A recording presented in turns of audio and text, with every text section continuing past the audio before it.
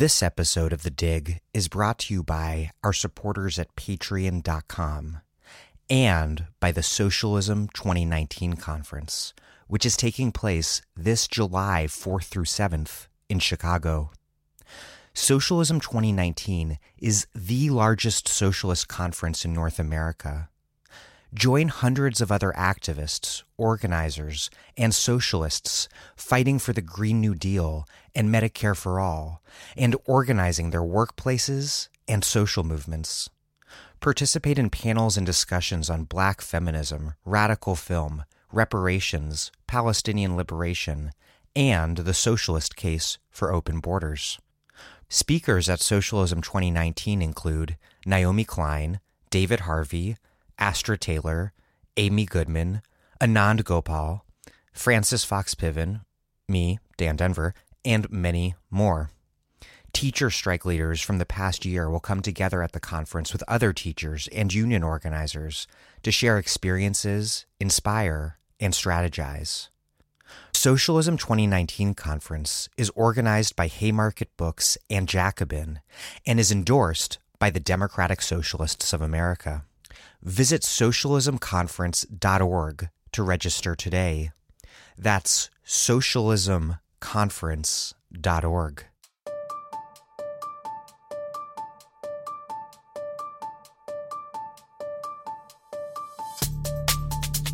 Welcome to The Dig, a podcast from Jacobin Magazine. My name is Daniel Denver, and I'm broadcasting from Providence, Rhode Island. The media has defined Representative Rashida Tlaib as someone who called Trump a motherfucker and as a Palestinian-American Muslim woman who stands up for Palestinian liberation.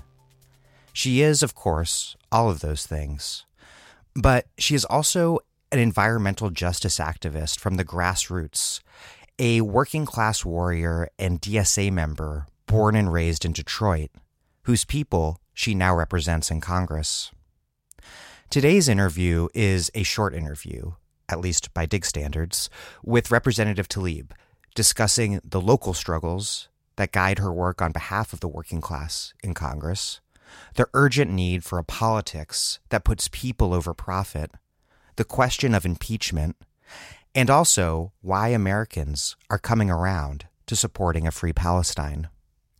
Before we get things rolling, I'd like to ask you to hand over a modest amount of your money at patreon.com/thedig. I get a lot of nice notes from listeners thanking me for spending so much time preparing for my interviews. And I do indeed spend a lot of time on this, way more than 40 hours a week. And the only reason I can afford to do that and afford to pay good money to my producer and to a bunch of other people who help out and afford to post every episode with no paywall is because those of you who can afford to contribute do so at patreon.com/thedig. Plus, we've got goodies. Contributors of $10 get a left-wing book sent to them in the mail, and contributors of $20 or more get many books sent to them. So if you haven't contributed yet, please do so now. That's patreon.com/thedig. Also, a heads up on what's coming down the line. I have 5 episodes on European politics. Yes, 5, coming out over the next 2 weeks. And then I have an episode with Tony Wood on Russia, and then another with Nick Estes on indigenous resistance. And then a lot more high-quality left-wing content after that. Okay, thank you. And here's Representative Rashida Tlaib, who represents Michigan's 13th District.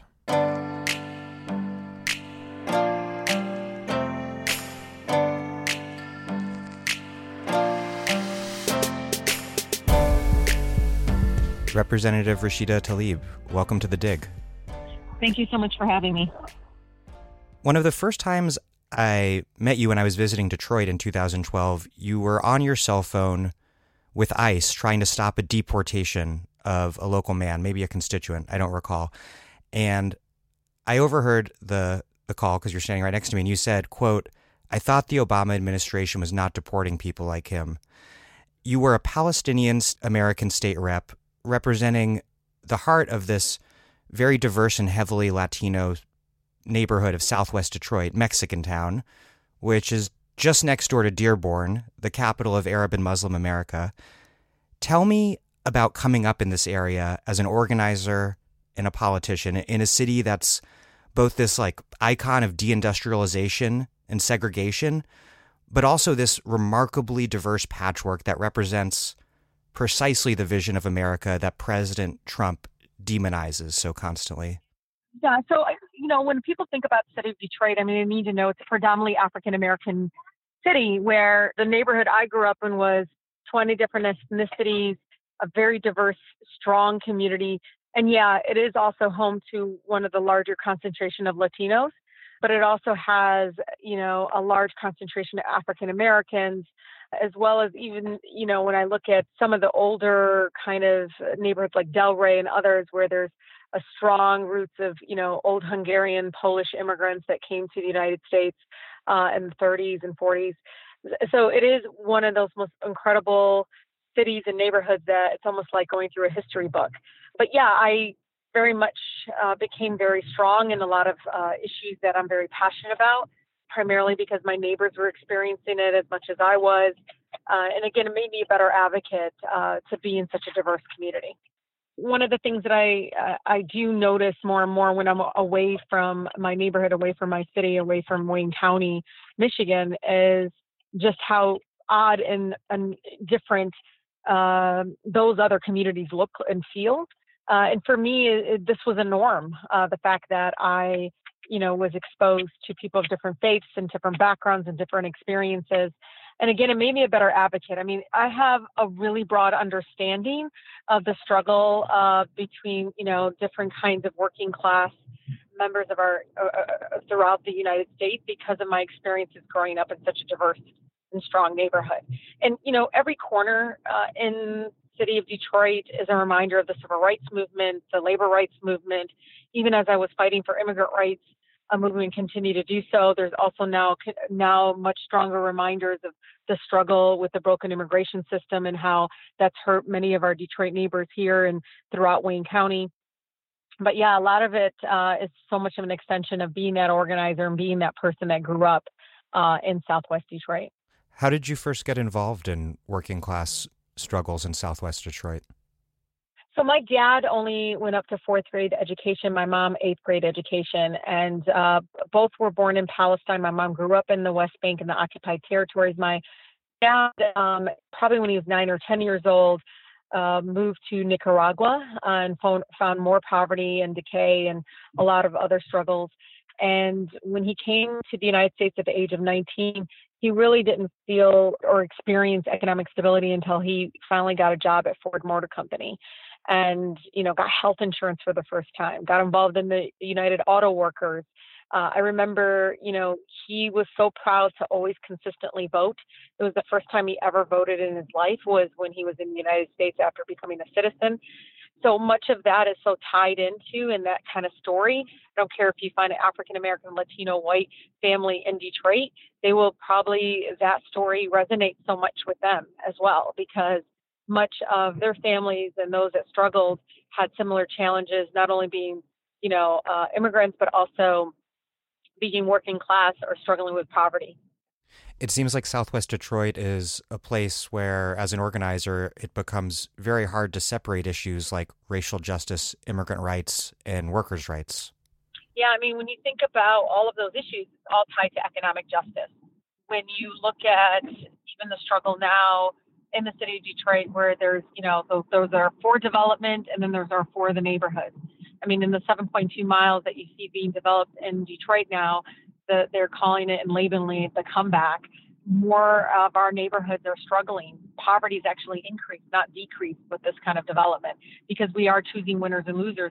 But what I love about my city is I don't care if it's the mothers down the block to the African-American leaders in various like church communities are speaking up and saying, we need to be able to have a seat at the table. We need a community benefits process. And I feel like more and more we're becoming a birthplace and talking about that, talking about if you're going to get in the corporate tax welfare line, that you need to make sure that there's a legally binding contract that, trickles down to the neighborhood beyond jobs, but actually trying to help our education system, our public health, environment, and all the things that I think are critically important for communities, especially communities of color. And this isn't just a city with intense poverty and disinvestment. It also has an extremely wealthy ruling class. There's Dan Gilbert, the head of Quicken, who's kind of managing the gentrification of downtown Detroit. And I know you have a long history with Matty Maroon, the owner of the Ambassador Bridge, the bridge between Detroit and Canada and Windsor that cuts through your district. Tell me a little about some of these fights that have taken place over the years and how they've shaped your politics. I mean, I think much of the fight that is truly about fairness. When you think about the hundreds of schools that have been directly impacted by the lack of resource and funding, and some have led to actually having to close their doors. I mean, our education system is really being neglected over and over again. And so when you think about right after we filed bankruptcy and the number of developers, mega billionaires who, can afford to do development, for-profit development, without the subsidy from the state government or city government. And you just recently have even Chrysler involved with Matty Maroon, as well as other developers, in doing land swaps behind closed doors. All of this, this kind of corporate greed that's been festering is directly hurting working families. They're basically pushing people more into poverty by making sure that we don't have a seat at the table, that they are shifting public dollars, tax dollars, directly away from schools, city services, and other things that I think are critically important, away and putting it into for-profit development. And yet Detroit is often blamed for decades, really, as having caused its own problems and not these larger structures of inequality and segregation. And Detroit public schools and the city have both been laboratories for conservative and corporate experimentation through state takeovers. I mean, it's really been sad because it is put winners and losers, but it's also this sense of entitlement by the billionaires in our city and even across Wayne County. I hear it from other communities. This sense of, well, we can't do this kind of development and create jobs if we don't have, this big, large tax base, or if you aren't giving us the land we need, whatever it is. But there is a sense of how much is too much. And then, when you say jobs, well, jobs for who? Because 60% of the people that live in the city of Detroit work outside of the city of Detroit. 70% that work in the city of Detroit do not live in the city of Detroit. And just alone, that statistic should ring bells for city officials and for the mayor and others to understand there's an imbalance here, that we are using our public resources, very rare resources. We haven't even hit the 5-year mark post-bankruptcy, and we yet are continually feeding into these large-scale mega, developments that are for-profit. And then alone, at the same time, we still haven't fixed our education system. We still have infrastructure issues. I have communities that are still waiting to deal with the issue of blight, the fact that we haven't seen an increase in Black home ownership in the city of Detroit like we should. The numbers are staggering. Like looking at the numbers, somebody told me it's as bad as it was before we passed the Fair Housing Act. I mean, so there's been a shift, and it is those that have and then those that don't have. And this is public resources, public dollars. When are we going to say it's enough? And, this is why even today I was meeting mothers and families and groups that have been working with a lot of the families in the 13th Congressional District, which is the third poorest congressional district in the country. And we talked about the Lift Plus Act that I'm going to be introducing next week. And it's basically earned income tax credit on steroids. It's a broader umbrella of saying, if you're making $50,000 or less, and you're a single person, then you should be able to get $3,000 of a big tax break that is going to help you with your quality of life, lift you up as a working family. Same with families, it's going to be $6,000.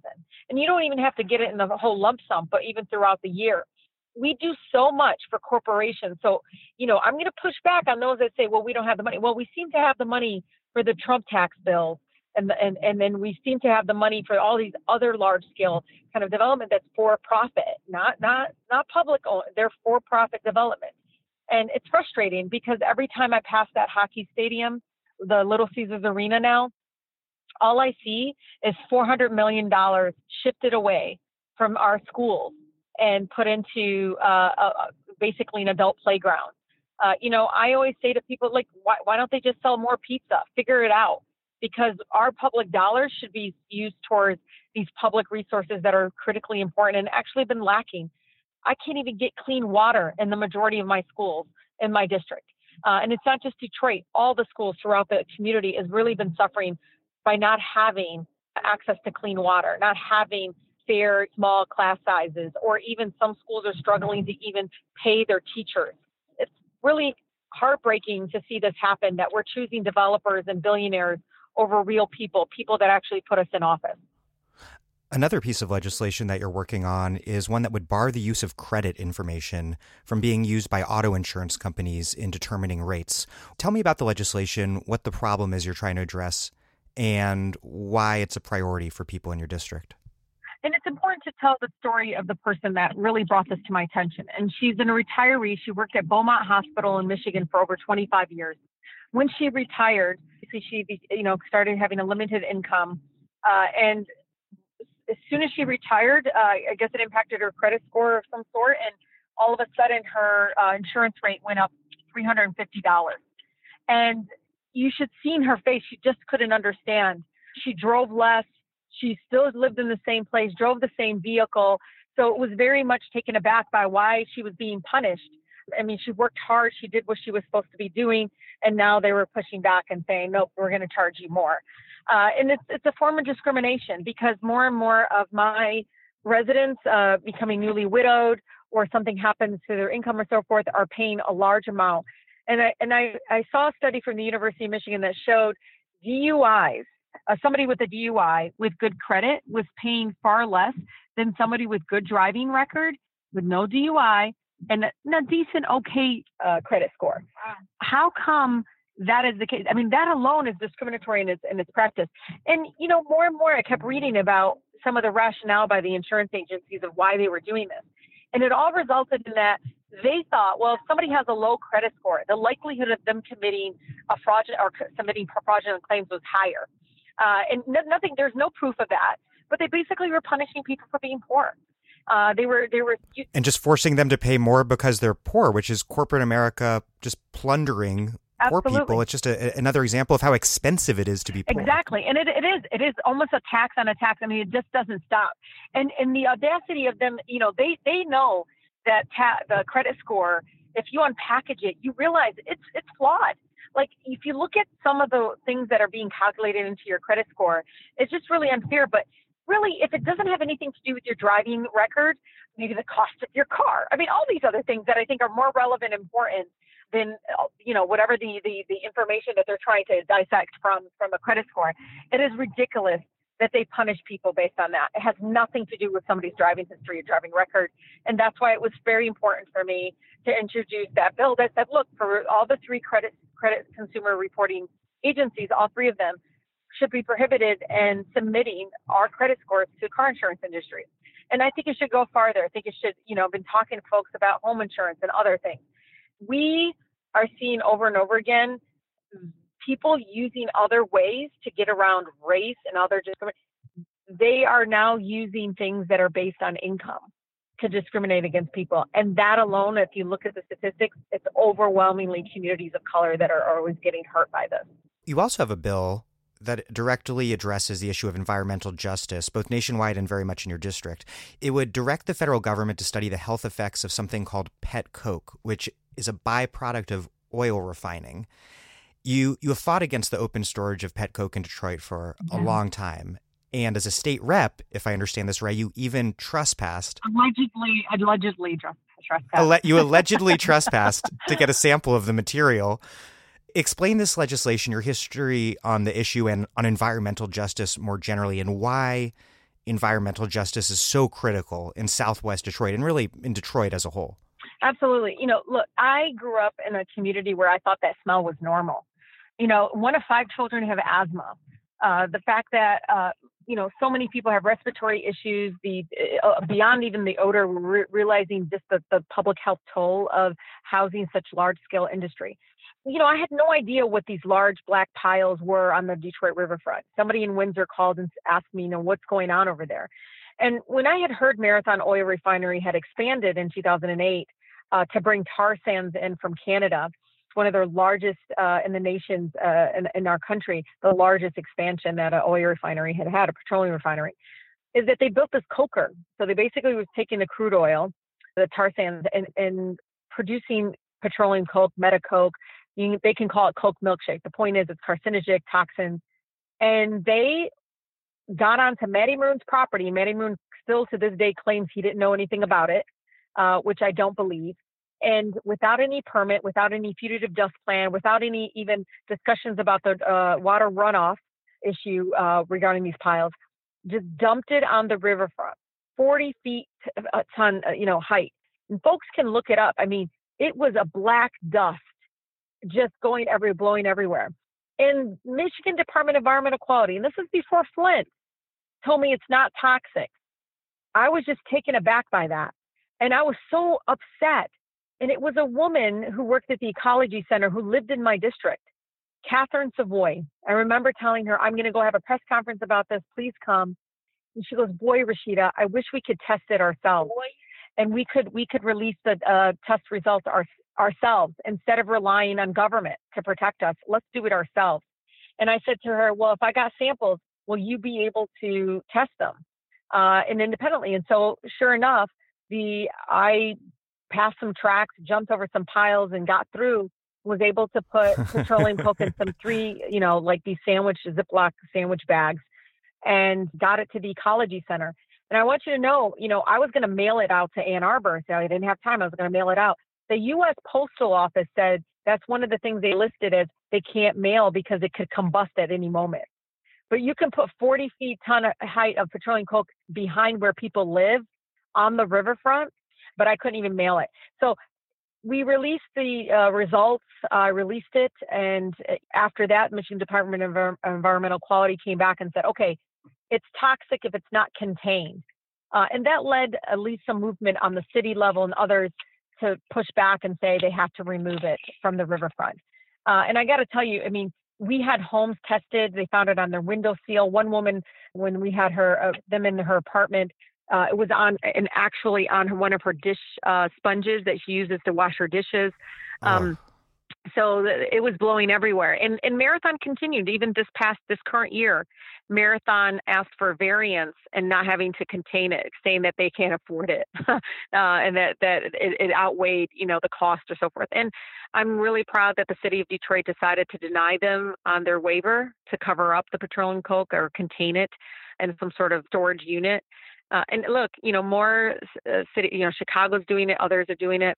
But I think, I want to one day see us push back and say enough with, dirty energy, enough in jeopardizing our public health. And I say, no more air permits unless the public health departments okay it. Until they can say that it's not going to hurt people, that it's not going to cause, respiratory issues, asthma, cancer. And so many of my people in Delray, even with this new bridge coming in, are dying off left and right of cancer, all kinds of forms of cancer. And some of them have never had it in their families before. And so it is really important that we start choosing people over profits, start pushing back against development. Development needs to be for everyone. It can't just be for billionaires.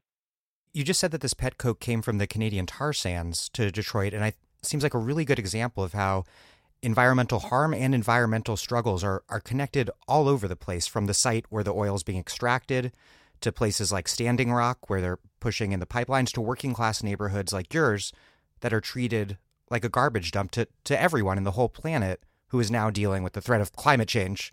Yeah, these oil, moguls, or whatever you want to call them, these mega billionaires and these corporations. We are just their dumping ground. But I had one point was so angry with the governor and not doing anything about it. I was going to buy a bunch of petroleum coke and dump it at the mansion in Lansing, because I just wanted to show people, like, that's how crazy it is. You just did it. Yeah, you did it in a low, moderate income neighborhood. But what if I did it to you? What if I came? That's the same thing. If I came and dumped it in front of your home, what would your reaction be? And I wish people would see it, the sense of urgency that I have when it happens to my district, when people are literally left behind or ignored or neglected or disrespected. It's so dehumanizing to just allow this continuation of choosing, these billionaires from Dan Gilbert to Mike Ilitch to the Ilitch family to all these other folks. And now I have developers come from all over the world to come here. And they're not only disrespecting the history and the legacy that, Detroit continues to create in these amazing social justice movements, but they're also getting the blessings from my local and state government officials. And just to sit back and watch this continue to happen, it's dehumanizing. You famously and colorfully made headlines earlier this year when you said that Congress should impeach Trump. And unsurprisingly, you got quite a bit of blowback from obviously the right and also the typical establishment civility scolds. But on the left, there's a debate over impeachment because on the one hand, the president is a criminal, and we've already let too many criminal presidents act with impunity in the past. But on the other, the Senate will never vote to convict, it doesn't seem. And there's concern on the left that impeachment could distract from the sort of bread and butter class conflict issues that have led to a left resurgence since Bernie's 2016 campaign. What's your take? Well, I want to push back on this whole idea whether the Senate won't convict. I mean, the Watergate class, which is, we're the largest incoming congressional class since Watergate, the Watergate class. They didn't set the standard as, we need 67 votes before we proceed. They chose to choose country and duty and responsibility to uphold the United States Constitution, but also to push back against obstruction of justice and President Nixon's continued ignoring, congressional subpoenas and so forth. And I'm glad that they didn't choose that standard to proceed to hold the president accountable at that time, because Nixon would have been able to get away with it. This is 10 times worse. This is probably the largest cover-up that our country has ever seen historically. And it continues to get worse in that we are passing legislation, bipartisan one, including exercising our war powers for the first time ever in history and saying, look, we're not going to participate in the humanitarian crisis and just the tragedy that's happening in Yemen, in the Yemen war. We're not going to help Saudi Arabian government. Republicans, Democrats got out of the Senate. We voted for it, all of us. And what does he do in the last few days? He decides to ignore it and to exercise executive power or some sort of privilege. And he went and sold arms to Saudi Arabia to help in the Yemeni war. That is just one example. It's over and over again. You see him completely ignoring the fact that this is a co-equal branch of government. He's normalizing this. It's almost like setting a precedent, a dangerous precedent towards our democracy. And yes, it's not perfect, but we're allowing a crooked CEO to run this country. He's running his businesses out of the Oval Office. There is sensitive information that really jeopardizes our security, but more importantly, it jeopardizes the work we've been doing all around the spectrum, around drug companies, around just even having campaign finance laws, all of these things. And we can't do our job if we have administration, the cabinet members, others, they're just continuing to cover up. They won't even give us the name. Bipartisan support of a subpoena to say, give us the names of the children being caged up at the border. They continue to refuse to give us that information. How are we, as members of Congress, which we are the oversight, this is our responsibility. We're supposed to hold him accountable. And we can't do our job if he acts king-like. I mean, it's completely lawless. And we can't hold him accountable unless we do an impeachment inquiry. And more of my colleagues are now seeing that. They're seeing how it impacts everything that we're trying to do. And if I hear one more time, we need to wait till 2020. These are people that are really not understanding that us not doing anything right now isn't an option.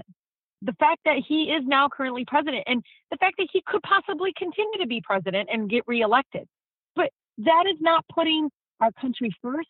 You can't sit there and start thinking about the election. No, he is currently the president, the most powerful position in the country and the world. And it's corruption after corruption, cover up after cover up. And when are we going to say it's our responsibility and our duty to do right by the people, the American people, and push back on him violating our Constitution, violating these principles? Because if we don't, we're normalizing it. Because this will not be our last crooked CEO that wants to run for president. It sets this dangerous precedent that somebody along the line will think they can do the same thing. And we saw that. President Truman went to war without going through Congress. Every single president has gone to war without going through Congress since then. And so it is important for us. And a woman who oversaw torture is now the head of the CIA. It's all of these decisions. And do you know, even from HUD wanting to, allowing facial recognition, from, the ICE not being able to actually be audited. I mean, we need to have ICE audited. It just is endless. And all of that is so interconnected with the fact that he is acting very king-like, above the law. And that's one thing. I don't care if you're Republican, Democrat, or Libertarian, or Green Party, or whatever your background is. That's one thing American people do not like is, pay to play, corruption, or somebody that thinks they're above the law. My last question, then I'll let you go. And I didn't want to focus the interview on this, but on the politics of Palestine solidarity. You and Representative Omar have been the subject of a horrific torrent of abuse because you both support Palestinian liberation and because you're both Muslim women. And I'm sure this has been incredibly painful and difficult personally, but I also think that it's quite hopeful politically. Would you agree that defenders of the status quo are rightfully worried that the American people, particularly young people, are moving towards supporting justice and freedom in Israel and Palestine? Yeah, I am, seeing more and more people choosing values and choosing this kind of sense around justice and equality. But for me, I can't separate the fact that I grew up in the most beautiful, blackest city in the country, and that every corner is a reminder of the civil rights movement. But my, African-American teachers, others, they used to show me neighborhoods and communities where it was segregated, that if you were a biracial couple, you couldn't live in, you couldn't work in certain places, you couldn't eat in certain places. Even Congresswoman Barbara Lee was telling me about how her father used to wear his uniform in hopes that, maybe he might get served at a certain restaurant, right? I can tell you, I was in Palestine with my mother, and she had to get in separate lines. There are different colored license plates if you're Palestinian versus Israeli. That there are, just continued dehumanization policies or racist policies by the state of Israel that basically violates international human rights, but also violates my core values of who I am as an American. Separate but equal doesn't work. I know that my ancestors, were killed, died, uprooted from their land. That's something that no one even wants to acknowledge had to happen to create the state of Israel. Do I want to do that again to others? Absolutely not. But I want there to be a recognition that it happened. And then from there on, do some sort of healing process to understanding that needs to then lead to some sort of equality and freedom for my grandmother who still lived there. She should be able to die with some sort of human dignity. And I know that will lead us to true peace, because everything else is not working. And this is, over 70 years of struggle. And it's because we're not looking at it in the same way we should be, just like we looked at continue to look at the struggle for Black Americans for true equality and true access to opportunities to thrive. The same thing that is happening to our LGBTQ community. All of that to me is so interconnected to when I say free Palestine, that Palestinians deserve human rights. It's so interconnected, the same values. And I see our young people understanding that. So when I see Black Lives Matter young person say, with the t-shirt says free Palestine, and I'm wearing the Black Lives Matter t-shirt, I know that it's working, that we are now understanding. That's real solidarity. Yes. And that we're not a country that's divided. We're just disconnected. And I think as Americans, we truly appreciate these true values. And it's things that give us hope.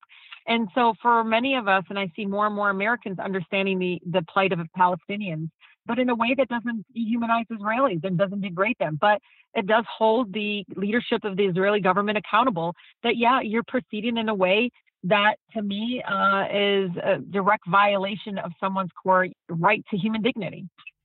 Well, Rashida Tlaib, thank you so very much. Thank you so much. Take care, Dave.